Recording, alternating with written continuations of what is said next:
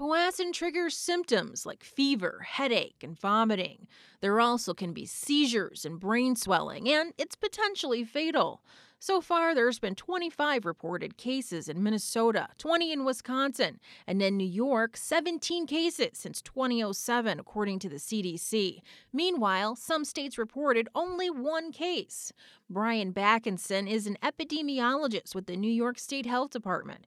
He says the number of Powassan cases isn't so big when you consider how many tick bites actually happen overall. That number is between 30 and 40,000 per year. So, in some ways, what you should be concerned about when you're out and about is the tick, not necessarily the disease. So, there are a lot of precautionary measures that people can take to try and prevent themselves from getting bitten by ticks. Now, no one knows why there's more cases in Great Lakes states. Cornell's Laura Goodman works on a project that screens ticks for Powassan.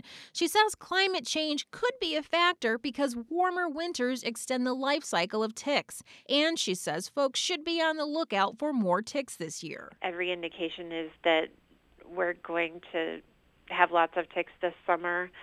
We're already seeing them being submitted this year. We've already had ticks removed off of people and animals coming in. Experts say the quicker you can detect and remove a tick, the less likely you are to get a tick-borne disease. For Great Lakes Today, this is Angelica Morrison.